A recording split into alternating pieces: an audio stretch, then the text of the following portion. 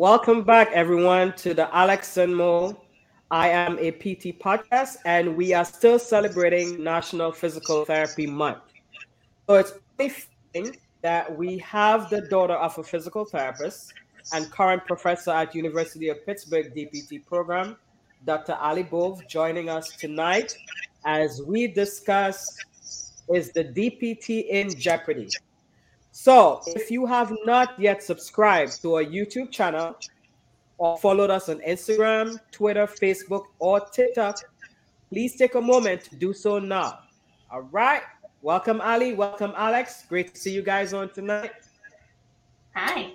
Absolutely, absolutely. Yes, thank you, Ali. Really appreciate you taking out the time to us tonight. We know you're a very busy individual and time is precious, so we are definitely very thankful for you to take the time out to be with us. Thank you so much for the invitation. So, Ali, you know, Jeopardy is a show for smart people, usually considered to be geeks. Why has it been a lifelong dream of yours to go on a show that, is that difficult? So I grew up watching it with my grandparents pretty much every day. Oh, where wow. where I grew up, my parents' side yard ran into my grandparents' backyard, and every day after dinner I'd run down into their backyard and sit outside with them. And my pap was really good at telling the time from the sun, so he knew when it was 7 o'clock and it was time to go inside and watch Jeopardy. And he didn't have a lot of formal education. He was held back a year or two in school, finished high school, tried college, but then got drafted, and then never went back and finished.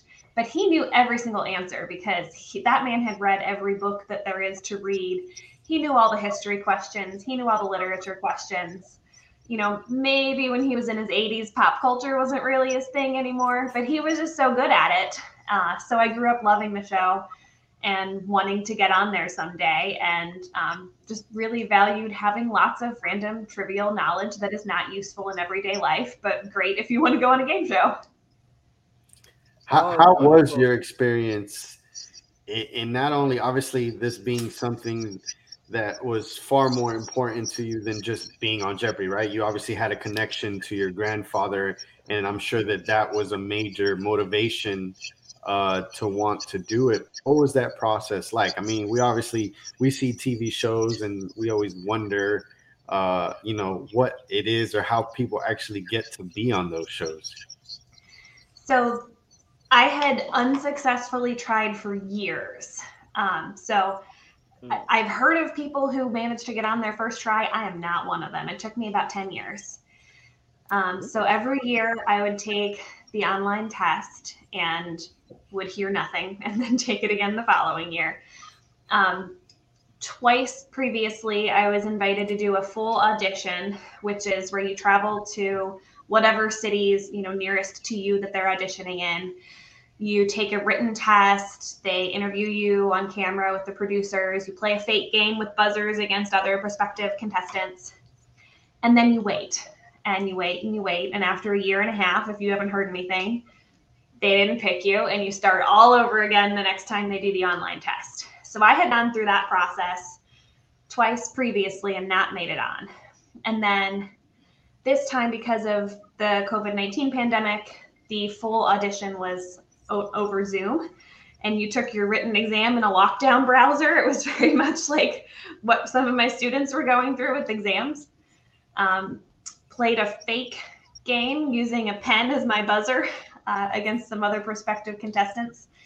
And that time I waited about a year, and then I got the call. So it was actually about this time last year that I found out I was going to LA to be on the show. So that experience, how can you use that experience, being on a wait list, attempting, not getting called back? It took you 10 years. What advice can you give to a student who has been trying to get into PT school or trying to pass the NPTE exam or not being as successful immediately in whatever they want to pursue in life? What advice would you give them based on that experience of finally getting on the show? I think it's an exercise in perseverance, It was 10 years for me, but I got on the show. I got to live out my dream. And I think sometimes realigning our expectations is okay too. So, when I was 20, did I think someday I might be a Jeopardy champion? Sure. Now, when I got on the show when I was 36, did I think I was going to win? No, it took me 10 tries just to get on the show. My goal was to make it to final, not be in red numbers, be there for the final question, not get kicked off the stage before. But I still did it, and the experience was not any less worthwhile because I came in second. And so I think, persevering, and also, and this may particularly relate to people who have been trying for a while to get into PT school, finding something that makes you a little bit more unique and really highlighting that. So my first two auditions, when in the little space where it asks your occupation, I said professor, because I felt like that was probably the most accurate description of what I do every day. But if you watch Jeopardy, like 2/3 of them are professors. They don't need any more professors. But I've watched every day for most of my life, and I've only ever seen a couple of physical therapists. And so this time I said, I'm a physical therapist. And in my interview with the producers, they asked me a ton of questions about physical therapy and what we do and what type of patients I see and what my background was. And they were more interested in me when that's what I highlighted, instead of being one in another very long string of professors who have appeared on Jeopardy. So we typically have a problem with branding physical therapy. So what did you share with the producers of Jeopardy about physical therapy? What are we? What is the profession about? So they asked me specifically what type of patients I see in my career. And I said, all of them, if they're adults. Like many of us who are living out the student loan debt crisis, I've had a lot of side hustles. So my primary background was outpatient general orthopedic, but I worked weekends in home health, acute inpatient rehab, acute inpatient, skilled nursing facilities. Name an adult setting, I've worked in it, at least on a PRN or weekend basis. And so what I shared that attracted me to the profession and what continues to attract me to our profession is how many hats you can put on and how your role is different and the patients that you're seeing are different, even though it's still your same you. You didn't have to change your education. You didn't have to get a new degree or a new certification. If you get tired of what you're doing, you can go put on another hat and have a completely different job that, is really interesting and challenging in a different way. And that's what I love about our profession. But I recognize that's also part of our branding challenge, right? Is what is a physical therapist when you can be so many different things? Very true. Very true. You sound like Alex and I. Multiple side hustles, Gotta multiple grind, settings. Yeah, multiple settings. But I love hearing it. You have a close relationship with your family. You talked about your granddad loving Jeopardy, but your dad is he still a physical therapist? Was a physical therapist? He's retired. So, did you get into physical therapy because of your dad? Because I know I have a challenge explaining to my 10-year-old nephew, well, he's about to be 10, what exactly it is that I do. He just thinks I go and play and laugh with people. So, growing up, did you know that's the profession that you wanted to get into? Definitely not. Okay.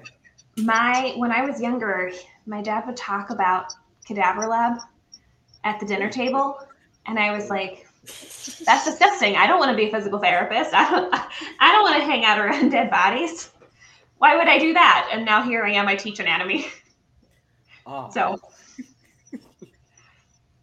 that plan of avoiding that did not work. I think it wasn't really until high school that I realized I liked science.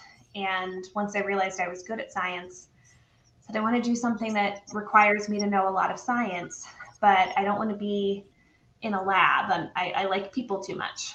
And so I started looking into healthcare.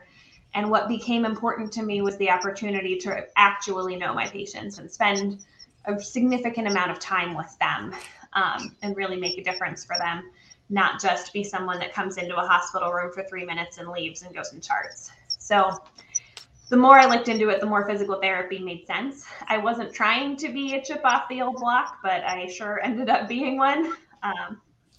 Even went to the same PT school as my dad. And what school was that? Columbia. Oh.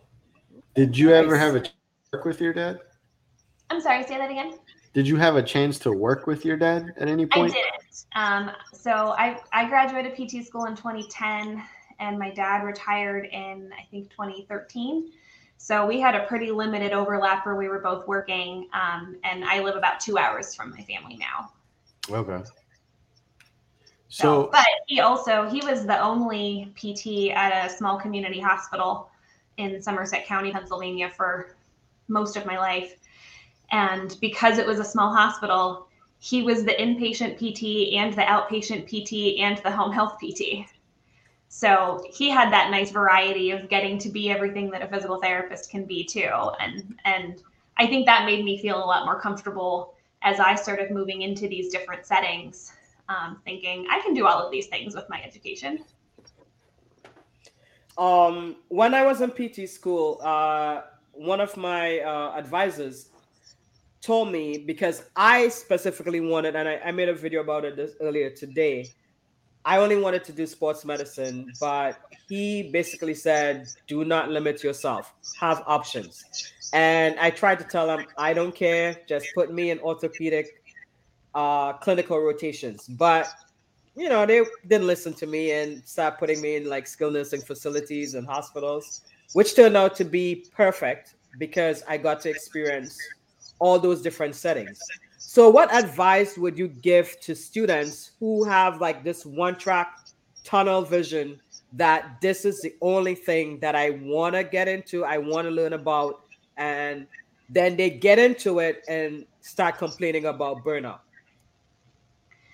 I think that it's really important to find value in every treatment setting and every patient population, whether it's what you think you're going to end up doing for the rest of your life. Because, let's say you are that student that only wants to work with athletes. Well, if you're not paying attention in neuro, and then your patient has a concussion like Tua a few weeks ago, you're not going to have learned everything that you need to know to take care of that patient.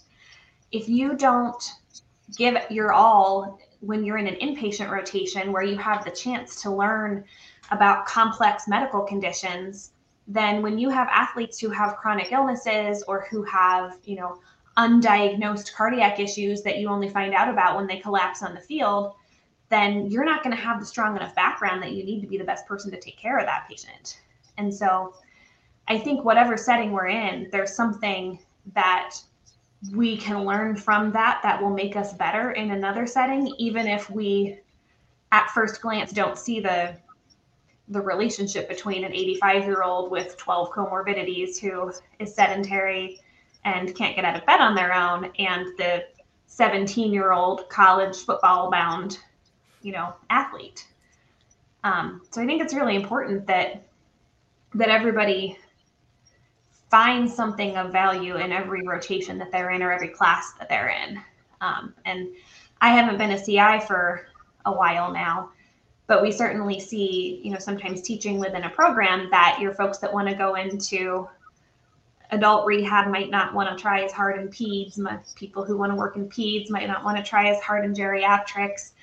But so much of what we learn in those classes plays a role in those other settings that we're really selling ourselves short and making ourselves not as good of a PT if we don't take those seriously and give them the time that they deserve. And is there room for home health clinical rotations now at PT programs? Because I know when Alex and I were back in school over a decade ago, there was none. So, and very few schools still participate in it. So there's definitely space for that. We don't have it often within our program, but I have had student advisees who do home health rotations. It's it's a little bit more difficult logistically to organize the, transportation and liability aspect of that. But absolutely, because where else can you practice orthopedics and neurologics and geriatrics and, pretty much everything except in one rotation? So you have to be so well-rounded to be a good home health therapist. And I think it's great at teaching creativity because, you only have whatever equipment you can fit in your bag. So we're not doing a whole lot of RDLs with large weights or something, but how can we make this work in your house? What do you have in your garage that we can use to mimic this? I think it's a great exercise in creativity for PTs. Absolutely. You mentioned, or you tweeted earlier this month in celebration of a PT month, that you were having discussions with your students on, hot topics or maybe controversial issues, however you want to word it. What came out of that discussion with your students? Or, was there like a common theme or something? Sure. So we started doing this, I think, 2 years ago in my anatomy class, that every palpation lab that we have in the month of October, we take the first 5 or 10 minutes and just talk about something related to professional issues for us. And I asked the students to come with the ideas, which is challenging because they've been in PT school for 5 weeks at that point. They joined APTA like last week. So they haven't been getting informed on these necessarily yet, unless they've been working within the field in a different capacity. But I love seeing what they come up with. So yesterday we were talking about working with patients who have limited English proficiency and how we deal with that in clinics, especially in clinics that are, not part of large health systems that have interpreters readily available. We also talked yesterday about volume-based care versus value-based care, which is an awesome topic for being a month into PT school.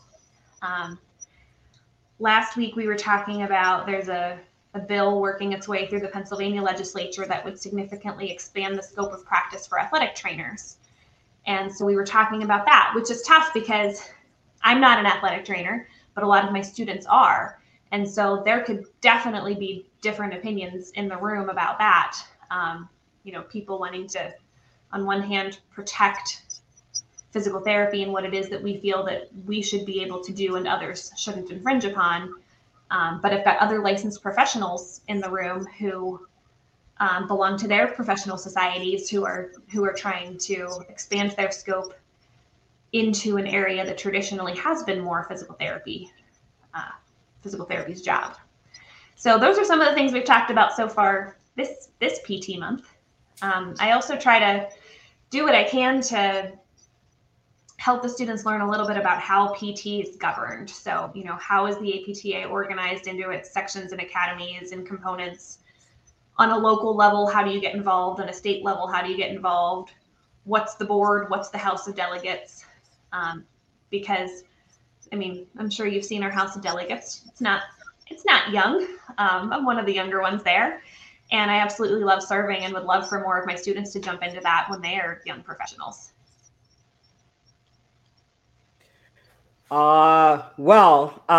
You did touch on something that we are concerned about, which is the volume-based care versus value-based care. So as new PT students, what have they been saying? Is it something that you're looking forward to when they graduate? I think that so many of today's PT students are up for the challenge of wanting to be reimbursed based on the results that they can produce, not the units that they can bill. And particularly perhaps because of the COVID pandemic, there are so many students who have had no observation experience outside of the outpatient setting. And, I think outpatient is where we talk about this the most and talk about productivity standards and high volume billing as a greatest concern. They've seen it. They've seen therapists experiencing burnout because they're expected to bill so many units or see so many patients in a day, and they're really reimbursed on how many patients they see and how many units they bill, and not whether those patients get better. And what I see in our students is they're up for the challenge and would prefer a system where what they can create is worth more than what they can bill. I think they're excited about it. I think we're all wondering what it's going to look like and how is it going to get implemented, but we all know that that's where we need to head and it's where we want to head. I think a lot of our young students see our profession as a great alternative to other more expensive interventions or treatment strategies. And hey, if we're able to be both cheaper and more effective, we should be paid for that. So perhaps this can also be a partial solution to our reimbursement problems that we have. Now, on the reimbursement issues, obviously, we're all aware that like almost every year, Medicare and then obviously the private payers follow suit. Just looking for ways to cut reimbursement and therefore directly affects the money making potential of a therapist and business owners. As being somebody who is in the academic side of the profession, but also being assuming you're younger than I am, so I feel according to my be ready to apply for Medicare because I just turned 40. But what are your thoughts on where our profession is going in terms of the amount of money it costs for our degree? It's 3-year degree. You have all taken out 100,000 plus in student loans, and then we come out and probably, I don't know what the average is as of late, but I'm going to guess somewhere 70 to 80 maybe. What are your thoughts on it, and have you had those discussions with your students? Absolutely. And if I can, I have those discussions with them before they become my students. I want everyone to make an informed decision. And, a lot of our students are collectively as a field, not ours at my institution. But, they're deciding when they're 16, 17, you're not well equipped to make fantastic financial decisions at that age. You just aren't. And I was a prime example of that. I went to undergrad at a school where we had a 3+3 program, and they gave me excellent scholarships for the undergraduate portion. And so that's all I thought about was, well, great, I'm going to go to undergrad almost for free. So this is going to be worth it. And then heading into my senior year, I added up what the graduate portion was going to cost me. And unfortunately, at that time, and this is no longer the case at my undergraduate institution, but at the time, all graduate programs were billed by the credit. And as you know, PT school is 18 to 20 credits a semester. You go year round. And I added it up, and this is back in the mid 2000s. It was going to be well over $100,000. And I was like, that can't be right. So I ended up leaving and not staying in the 3+3 program, even though I was getting a great education and absolutely, loved my professors, loved what I was learning, but I left because of the bottom line. And I think most people then might look at the degrees on my office wall and be like, you're saying you went to Columbia for less money? Yeah, it did. They had scholarships. It was cheaper anyway, and they had scholarships. So it cost me an extra semester of my life because I didn't stay in that 3+3 where you can finish sooner. But I spent significantly less money by leaving for slightly cheaper pastures. But still graduated with more student loan debt than my first house cost. Props to Pittsburgh. Real estate is cheap here. I was going to say. But I mean, I think that we're getting to a point where the return on investment is questionable for a lot of students. And we are already a profession that is not reflective of the communities in which we serve in terms of diversity in all senses. we definitely don't want to keep going down this road where the only people who can afford to become physical therapists are people who already are from high income families. That's not going to serve our profession or our patients well at all if everyone coming into the profession has very limited experience and knowledge of working with patients who are from less advantaged backgrounds. We can't let that become, we can't go further down the road of being a white upper middle class and upper class profession. That's not how we get trust and exposure in communities that need us. So we have to change things. At my institution, and again, I'm speaking my opinion only and not on behalf of anyone else there, but in the last couple of years, we've gone from a 9-semester program to an 8-semester program and now a 7-semester program. So our program is 2 semesters of tuition cheaper than it used to be. And you're getting into that first job with a real paycheck 8 months sooner than you used to be. And I wish more programs would find ways to do this. I think the 3-year program needs to start fading out. You made some very, very interesting points. We have to touch further on those, right, Alex? Absolutely. But I definitely had to hold 2 full-time jobs while I was in PT school to pay for PT school. So I was a graduate assistant that paid for my tuition and a graduate assistant at a dorm that paid for my room and board. Thanks. And I was told that you shouldn't have a job while in PT school, but I did not have another choice. And that made me start out with less debt than the majority of students who graduate with a master's in physical therapy. Now, I went to a historically Black university program for my PT degree. There are very few of those in the country. I think there's FAMU, there's Alabama State, University of Maryland Eastern Shore, and Hampton, along with Howard. Whew. Let's be frank, the outlook at University of Maryland Eastern Shore's DPT program is not reflective of a HBCU. And there's some challenges with my alma mater, Howard University's accreditation currently. Hampton, and I'm not sure about their enrollment, nor am I about FAMU's and ASU. But the wait list for physical therapy is long. There are a lot of barriers financially for people who look like Alex and myself to get into PT school. The majority of times, we tend to be the first ones in our families to go to grad school, maybe even college. So the cost of $100 and something thousand seems like a far-reaching opportunity for a lot of families, Black and brown families. And if the costs continue to rise, you are correct. There are not going to be people looking like Alex and I in the profession. And you said your students brought up about language barriers.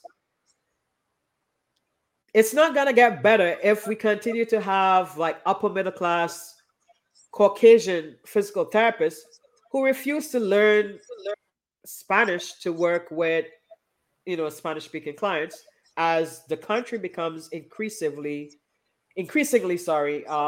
Hispanic, or learning other language like Mandarin or something else, because we are becoming a more diverse population.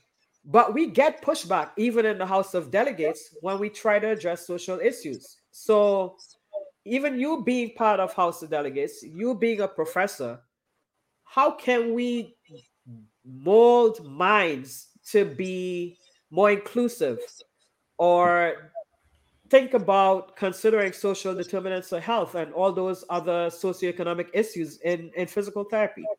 How can we get better at that? Yeah, and it's a vicious cycle, right? Because the people that we can learn the most from are really busy because they are getting asked to do so much of the work to teach the rest of us. And we can't just rely on a couple of the same thought leaders within our profession to teach all the rest of us how to be more inclusive, how to create a more inclusive environment. And we also have a vicious cycle because there are only so many minoritized folks with PhDs, EDDs, what have you, that programs are looking to hire. And we end up just cannibalizing each other because it's the same folks that we're going for, because if we're not getting them into the profession, we're also not getting them into terminal degree programs. And so we need to just keep going back further and further and further and further to identify people who might have an interest in this and open doors and pave roads for them to get here. And then hopefully we won't be in a situation where we're always relying on the same people to teach us everything. Some of the things we do at my institution, we recently started our own ADAPT program. So ADAPT is Advancing Diversity in Physical Therapy. It was founded by Dr. Greg Hicks at the University of Delaware. And it focuses on undergraduate students who are interested in the rehab sciences, may be good candidates for PT school, and opening some of those doors, paving some of those roads. So knowing that students who are minoritized are somewhat less likely to already have a pre-existing relationship with a physical therapist, then that might make observation hours more difficult. That might make letters of recommendation more difficult. With our first gen college students, it might be more difficult for them to get great feedback on their writing and work on their essays, things like that. So ADAPT at Pitt is a program where we have a summer scholars program, I believe it's called. It's run by Tara Hankin in our program, who's wonderful. We identify students who are from traditionally underrepresented backgrounds in physical therapy who are interested in PT. Usually they're juniors or going into junior or senior year, so they haven't applied yet. And we help them identify mentors, help them identify observation experiences, help them determine who are going to be the best people to ask for those letters of recommendation, give them feedback on their writing, help them identify, good topics for essays. Really just try to open some of those doors so that they're absolutely putting their best foot forward when they're already deserving, hardworking students who deserve to get into PT school. And we just want to make sure that what gets put into PT cast reflects who they are.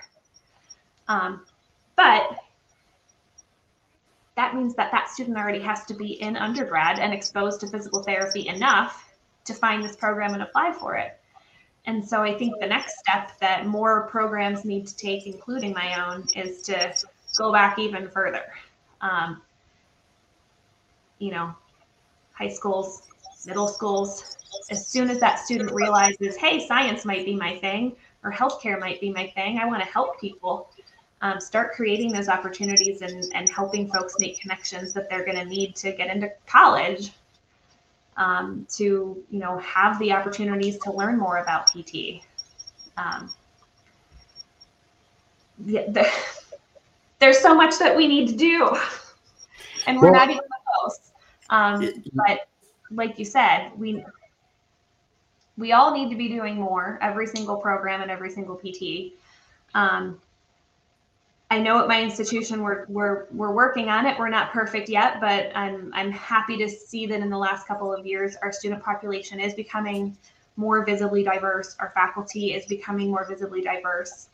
And it's just a challenge of retaining those students, making sure that if they decide to come to us, that they feel included and welcomed and valued, and never tokenized or expected to do certain things only because of having a certain underrepresented background. We need to get to the point where that's a norm and it's like, oh, your parents didn't go to college either? Cool. And not, oh my gosh, your parents didn't go to college? That's so unusual in physical therapy school. Oh. Well, you brought up a great point of discussion. I mean, we focus a lot, and obviously within the last, there's been a push amongst some therapists and people in positions of powers to diversify, right? We need more therapists that look like Mo and myself, who've had experiences similar to what her and I may have experienced. But that conversation is usually happening in the arena student, the practicing licensed physical therapist, right? Usually when we have those conversations, that's where we're talking about seeing the diversity and seeing those people that thing that we need to hit a little bit harder on, and it sounds like you guys are doing that at Pitt, is we need those people also teaching our students to kind of look like us, to speak like us, to have those same uh, habits and mannerisms and everything, that culture, right? And that is an obstacle because, you know, I know a lot of good therapists who have been practicing for years and have their DPT, their specializations, etc. They don't have the PhD, don't have these things are kind of required to get into the academic world. So that's a barrier for somebody who might want to teach, who probably is equipped to teach. Would be good to connect with the students and help them grow much earlier in their, as opposed to having to find the CI or having to find that first job and hopefully make that connection with whether it be a coworker or just a local therapist, right?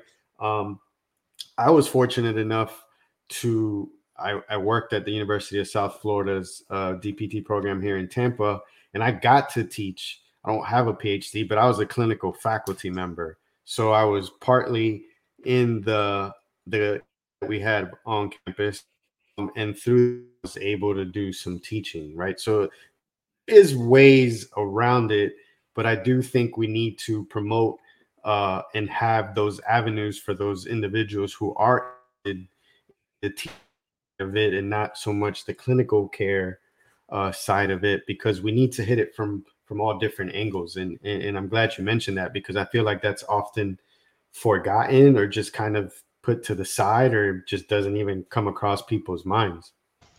Well, I think Alex is trying to be polite. Before you answer, before you reply, Ali, it is a barrier. Let's be honest. Okay. The more specifics you put on becoming a professor, like getting the PhD, that's time consuming. For black and brown therapists, after you finish and you get your DPT and you pass your boards, you want to start earning money because you have family to take care of. You have things to take care of. I can't use the word that I really want to use. So it is a barrier. So let's be honest. Then asking somebody to have a specialty certification in order to teach, I mean, honestly, that's bullshit, in my opinion. Okay. And I'm going to be frank. So this platform that we have on this podcast, Alex talking, we try to educate, share experiences that other students can benefit from and other professionals. And unfortunately, it doesn't take sitting in a classroom to share that experience. Representation does matter. And if there continues to be barriers preventing people like Alex and I without well, Alex has a specialty certification. I don't. Uh, Had had, That's a okay, separate topic. Yeah, because the APTA makes it damn near impossible to keep it. On top of the fact that you got to pay an arm to keep it. Like I said, discussion for a separate day.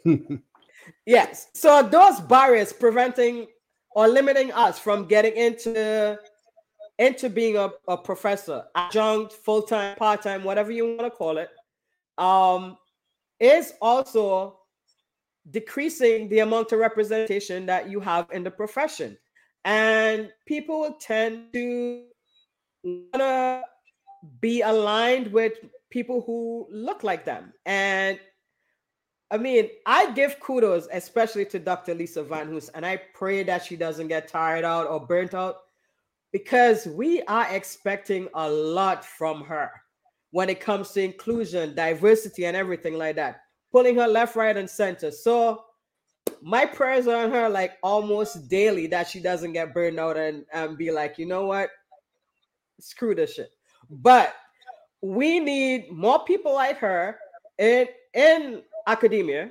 And honestly, there's some leeway that needs to be given so that can be increased. So that's just my take on it. So I had to go on a little rant. So I apologize. No, I don't. I co-sign all of that. Thank you. Right. I think, we're coming up on a shortage of terminal academic degree educated faculty. Our average faculty member in a PT program with a PhD or an EDD is, I think, like 57 years old or somewhere around there. I think we're going to approach a crisis point, because when my father's generation was able to get a bachelor's degree in PT or a certificate, my dad has a post-grad certificate that took 14 months, I think, that cost $800. You can do that and then eventually go also get a PhD or an EDD or what have you.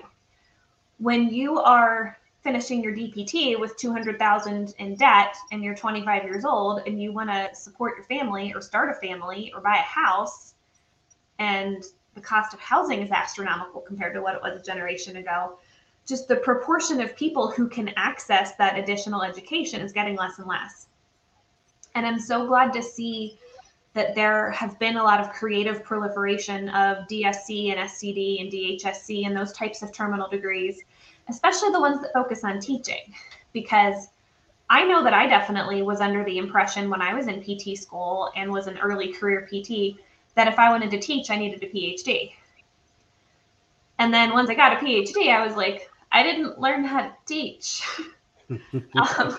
Now, that's fine for me because I do a lot of research. I wanted the PhD to become a researcher, and that is what I spend most of my time now doing. I only coordinate one course now, and then get involved with whatever else I can because I just love being around students. It energizes me. But you don't need a PhD to know how to teach.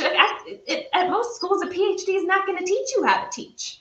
You want to get into teaching, go to one of these faster programs that's actually going to teach you how to teach.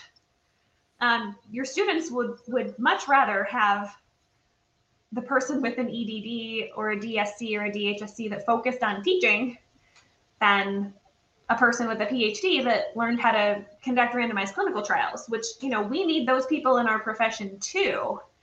But that's not who the students are looking for to be an excellent educator necessarily. I was fortunate during my PhD that my mentor was really supportive of me wanting to learn research, but also wanting to learn to be an educator. And so he helped to create additional opportunities for me to learn how to be a teacher. But that wasn't really a mandatory component of my program, nor is it a mandatory component of most PhD programs. So I'm glad that there are becoming other more creative ways of meeting those CAPD requirements where half of your faculty have to have a terminal academic degree. But I think that as educational institutions, we need to be more creative in identifying folks who flat out don't have a terminal academic degree, but are interested in it, and finding ways to bring them into the fold of academia and finding ways to help facilitate them getting those degrees that will help the program meet the CAPD requirements, but mostly to develop that faculty member into a person who's going to be a really good role model for students, a very effective educator, etc. I like seeing things like faculty residency programs, things like that, where you're sort of identifying the folks that want to break into the field that I'm in and help them get there in a way that's effective. And especially when those programs are geared toward people who have been full-time clinicians and maybe don't have a ton of teaching experience. That's excellent. We need to find those great clinicians. The great clinicians are who the students want to learn from. I have a question. Is there direct correlation with having a terminal academic degree and the amount of passing rate in the MPT? I don't know. I have no idea. Okay, No, that's I don't. that would be interesting to know because That I'm someone wondering should do why that is study. that. Oh no, I'm not a research person. That's all you. I just said someone. It doesn't have to be you. Someone should do that study. I don't know if I have seen that looked into. Is there a correlation between board pass rates and what proportion of your faculty have a terminal academic degree, or how did you do on the section of your boards that were taught by a clinician versus the parts that were taught by a person that doesn't clinically practice anymore? I have absolutely no idea. Seems like an important thing to find out. That would be a great. Yes, because again, it all has to make sense. I mean, it does. People are spending a lot of money to get a degree, but they want to be able to use it after they graduate. So that would be good to know. So, any researchers out there, please think about it, do a research. Where are educational research folks? Reach out. Let's do this. So Alex and I are both business people, and another hot topic that is being touted by a lot of business coaches, business PT coaches, is that business classes need to be taught more in PT programs, and the curriculum is already a lot. As I know you teach anatomy, but do you think this call for more business classes in DPT programs makes sense, makes economic sense? I'm not usually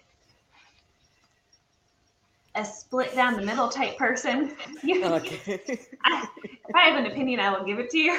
Okay. But I think in this case, I might have to take the middle road. Okay. I think that should be an option, maybe an elective. But I think that there's a lot of folks who know by the time they're in their second or third year PT school whether they have any interest in running a business.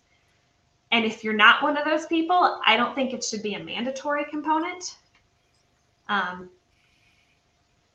Because I think it's worthwhile information and definitely should be available to folks who want to learn that. But I don't think it should be compulsory because, the proportion of PTs that do end up owning their own practice is fairly low. And unfortunately, it's getting lower as we're, more and more practices are taken over by gigantic companies that are not run by physical therapists. But I definitely knew going into the class where I learned how to be a practice owner in PT school that I was never interested in being a practice owner. And do I wish I could have that time back? Kind of. But I have many classmates who are successful practice owners, and I'm sure got a lot of value out of that course, and I'm happy for them. I think it should be available, but as an elective. Now going down similar path, do you think that PT students should be educated on reimbursement and how you get paid, how you make money, whether you're billing for a practice, a hospital group, you're billing for yourself, because I feel like part of the misconception that some students may come out with, well, I have a DPT, I'm going to make six figures, is no real understanding of how the money is made, the business side of physical therapy. Absolutely. And if you don't know how whoever is getting paid, whoever's billing under your NPI, if you don't know what they're getting and why, how do you know what to ask for when you're looking for your next opportunity? So I think that without teaching our students as much detail as we can about reimbursement and how it works in various practice settings, we can't expect them to know their value and have a reasonable expectation of what they can ask for out there. Is that something? I'm sorry, go ahead. No, go ahead. I was gonna say, is that something you got in your program? So in our, at my institution, we have a leadership and professional development series, and it's a 3-course series, and one of them primarily does focus on regulatory stuff and issues of reimbursement and how billing works and things like that. But, you know, we still do have, I think something that our students are still missing a little bit is what to expect in terms of salaries when they're coming out. So they're knowing how the billing works, and they're learning where to get the information about how they'll be reimbursed for their services, but they're still going into those initial job interviews, maybe not quite knowing what to expect. And I think that's a tough thing to potentially ask the PT programs to do, because it's so variable geographically. Here in Pittsburgh, our salaries are abysmally low, but as I said earlier, so are our real estate prices. So it kind of balances out, but not quite. But, you know, when my friends in literally any other American city find out what new grads in Pittsburgh are being offered, they are offended. So I think it would be hard to rely on the schools to do that part of the education because it's so variable, but perhaps that's something ACAP should look into and band together and create better data to share with the students so that they have a better sense of what to expect when they get that first offer. What is that in Pittsburgh? What is that range? So new grads in ortho, the number probably starts with a 6. It's possible in some places the number starts with a 5. I know. No. Right.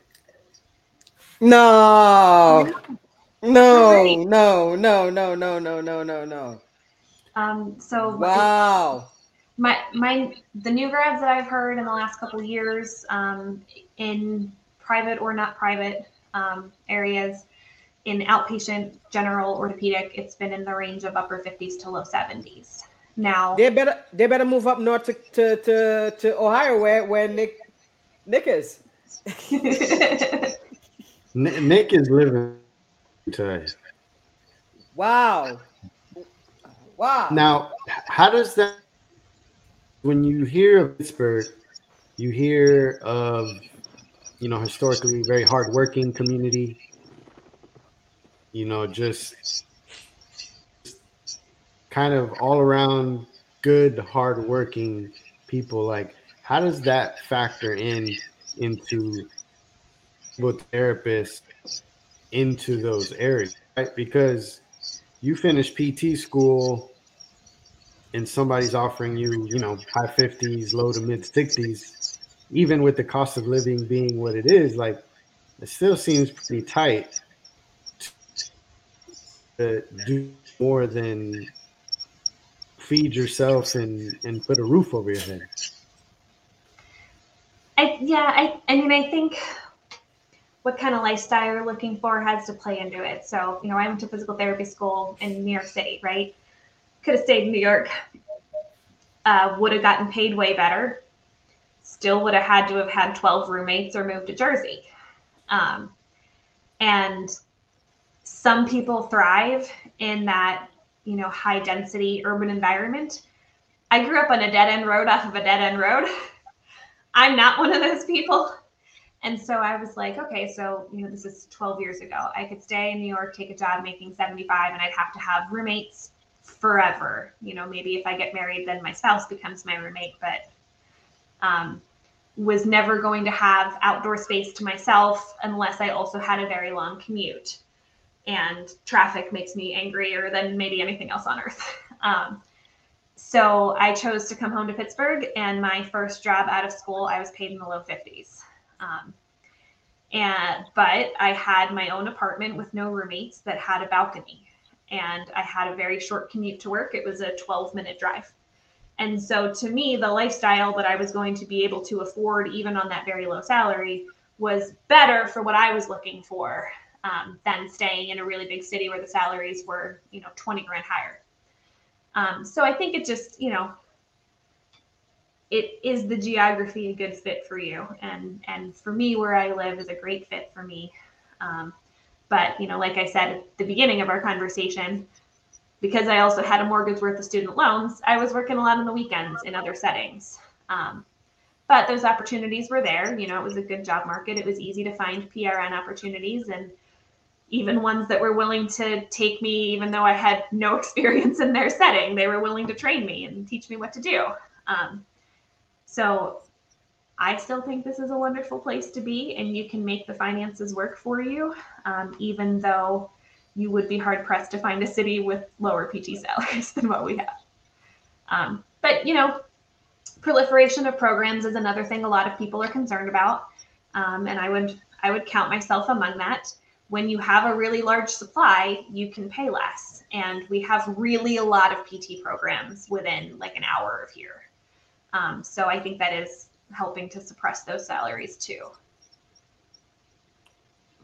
Okay. So do a lot of your graduates stay within the Pittsburgh area? Not a lot. Not a lot? Okay. From what I hear, and I don't have data to confirm this, but compared to some of the other DPT programs that there are locally, more of ours are leaving. And I think that might just be, you know, we're a Division I school. It's a, you know, bigger name school. People know my school. So I think we have a lot more students coming from out of state and intending to stay as long as their education and then leaving. And some of them fall in love with our city and then they stay. But I think we do have a higher proportion who leave the area than some of the other schools that draw from a slightly more regional crowd. We also have a lot that'll go do travel PT, which I just love hearing their stories and seeing their Instagram photos, living vicariously through them. So you mentioned, we're gonna kind of pivot a bit. You're a big golf fan. Obviously, I'm a huge golf fan. I don't know if you can see my hat. Oh boy! But a huge Tiger Woods. So that was pretty cool. And I was kind of reading through your tweets and stuff, and I saw that you're not a big fan of the live circuit that's going on. I can't say that I am. So it was kind of funny because I'm sitting here reading, and you're not a fan of Brooks Koepka, which he's a Florida State guy, so I kind of affiliation. Okay. But you know, tell me like what that's been like for you. I mean, you obviously seem to be kind of like a purist of the sport based on who you like. You know, Rory, Tiger, Justin, those kind of people. But how did you? You know, backing up a little bit, how did you get into golf? And then, you know, tell me a little bit about where you think the current state of golf is.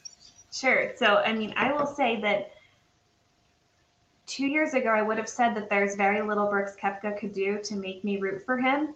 But having a feud with Bryson DeChambeau was the thing that made me start rooting for him a little bit more. Just argue with the guy that really bothers me. So I grew up in a golf family.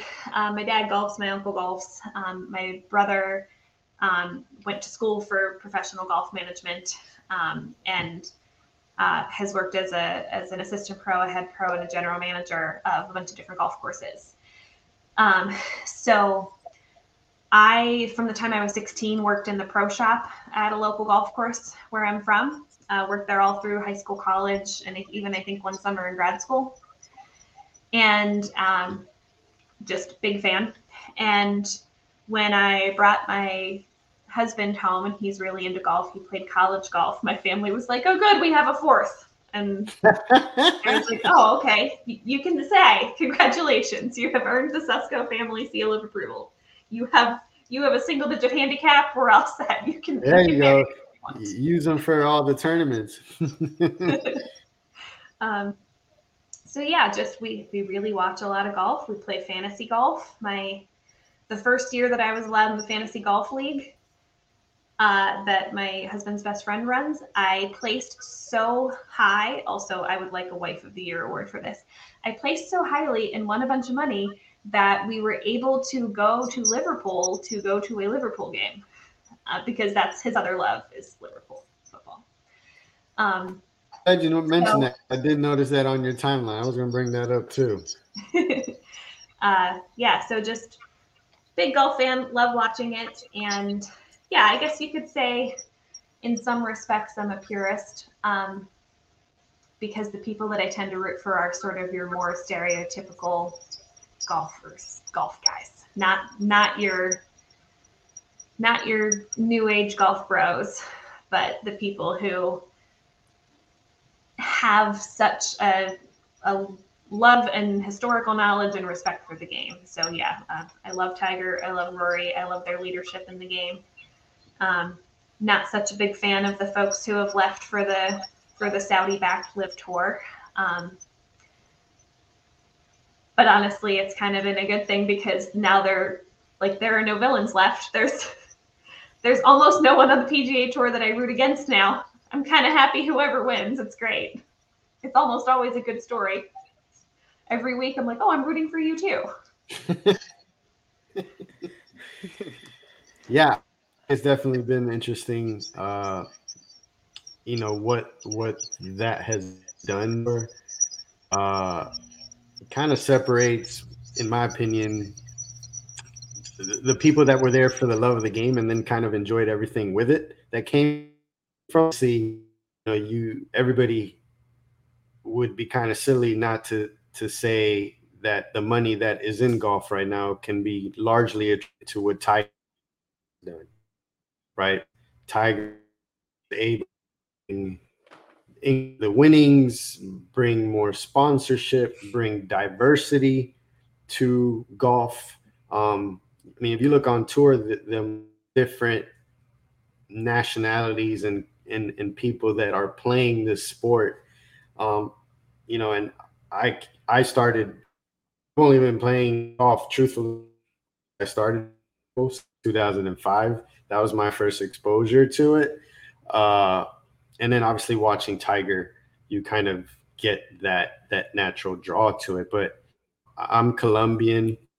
We've had some Colombian guys on tour do actually pretty well. You've got some of the Koreans and in the women's golf tour big. So it kind of, to me, it's a nice example of when you're able to and elevate the game. And sometimes I think about, what it would mean for PT if we were able to do, even to like 1% of what golf has done, right? Because golf, historically, white sport, high upper class, you only get to play if you have money. Like truly the sport more often than not if you have money. I mean, even now for me to play greens fees and all this stuff, the more access you give, people start to take a love for it. Now you mentioned you got a chance to go to Anfield. How was that? Now, first of all, Mo and I, we're Manchester United fans. Well, no, he is to remain the fan. Oh, I got soured. Hey, look, I got soured. We beat Liverpool. We beat Arsenal. I'm doing all right. I mean, we beat City on Sunday, so. Yeah, so it was after. So my husband and I have been married 8 years, and it was sometime after we got married that he started getting into the Premier League when they started putting English Premier League games on TV regularly in the U.S. Oh, okay. And he was a big fan of Steven Gerrard, who's a former Liverpool player. Now he's the manager at Aston Villa. And so he became a Liverpool fan. And at first I was like, soccer? That's so boring. What? Give me some American football. And also, as a person who loves golf, to be like another sport is boring. Most people are like, what? Yeah. You watch golf all day. But over time, once I really started to understand the game, because I knew very little about soccer. I played it for 2 years in high school, but I have no skills and I had no idea what I was doing. Once I started to understand the game, I got really excited. and started getting into it. And you can't not fall in love with Mohamed Salah if you were watching the Premier League with any regularity. One of our strikers, he's from Egypt. He's the best player in the world, in my opinion. And just so engaging and such a great person. Like, you can't not root for the man. So I started getting really into it. And there's a conference that I often go to that's hosted by the Osteoarthritis Research Society International. And every other year, it's either in North America or somewhere else in the world. And it happened to be in Liverpool. And so submitted some research, got it accepted to present there, and was like, all right, we're going to Liverpool. But now we got to figure out how to get tickets. And at the time, we were not fan club members, which is kind of the only way. If you don't live in Liverpool, you could try to get a ticket. And so one of my husband's best friends worked for a company that happened to have a location just outside of Liverpool. And he was like, I know a guy. Let me see if he can figure out how to get you tickets. And we're like, great. So it works out. And all we know is when we get to England, we are supposed to reach out to a person that we don't know and have never met, and they will arrange to get us these tickets. So, you know, as Americans going to a sporting event, we're thinking there are, you know, physical paper tickets that they would hand us, and we would go on our merry way and say thank you and leave. And so we email this guy, and we're waiting and we're waiting and we're waiting, and we're like, does he exist? Are we sure? Is this happening? Did we come here for nothing? And finally, the day before, we get these instructions. So this is how you're going to get your tickets. Outside the cop end of the stadium, there's a print shop, like a printing shop. Go to the print shop and ask for Jimbo. Jimbo has your tickets. Okay. Why is the print shop open on Sunday morning? First of all, but okay. So that morning we go to the print shop and we're like, is Jimbo here? And this print shop, turns out what they print are things related to Liverpool games. So they're selling scarves. They're playing like Liverpool chants on CDs over the intercom system. It's like a party. Everybody in the print shop is blitzed. It's 10 a.m. And we're like, excuse me, is Jimbo here? I think he has our tickets. And Jimbo's like, oh yeah, come here. So I need to take you to this other guy who's in the bar across the street, might not even know his name anymore at this point. Takes us to this other guy. We have no idea who he is. We haven't heard about him. And they're like, he has your tickets. Just stay with him. And I'm like, we need to stay with him. Why isn't he just handing us a ticket? So eventually what we realize is if you are a season ticket pass holder, you do not get physical tickets. You have like a card that's like a credit card. And that's what they scan. So they couldn't give us anything because we needed to give it back so that whoever's tickets we were filling in for that day could have them back for the next week. But there definitely were points at which we're like, I think we might be getting kidnapped. I don't. But we ended up in the game. It was a 0-0 draw. In a game against, I think it was Stoke. They were already definitely getting relegated, so they didn't care. It was late enough in the season that we knew we were top 4 and going to Champions League, but couldn't move up or down. So the Brits will often refer to that as having your flip-flops on when the game means nothing. They all had their flip-flops on. The game meant nothing. And we thought we almost died trying to find Jimbo in the print shop and the drunk guy at the bar. But we did get to go to the Liverpool game at Anfield, and it was really fun. That is an amazing story. It is, and ideal. You never walk alone. That's what Liverpool is. You never walk alone. I'm not sure if what this last guy ended up doing was even called walking at that point, but we had a good time and we learned our lesson. So the next time that we were able to go, we joined the fan club and bought tickets through them. So you've been more than once? We have been twice. The second time we beat Bournemouth 3-0 and Mo scored a goal, so I was thrilled. That's nice, awesome. nice. Man, it's been great having you on the show. I enjoyed this episode. We look forward to seeing more content that you post on Twitter. Continue the excellent work that you're doing at University of Pittsburgh. and even fighting for increasing diversity, equity, and inclusion in the profession. So every step counts, and we so appreciate you. Thank you very Thank you much. so Really much for appreciate inviting you. me. This was so much You're, fun. Thanks. you're welcome. All right, to all the folks, don't forget to subscribe to our channel and follow us, like us on Facebook, Instagram, and Twitter. Appreciate y'all. Good night. Thank you, everybody. Thank you, Allie.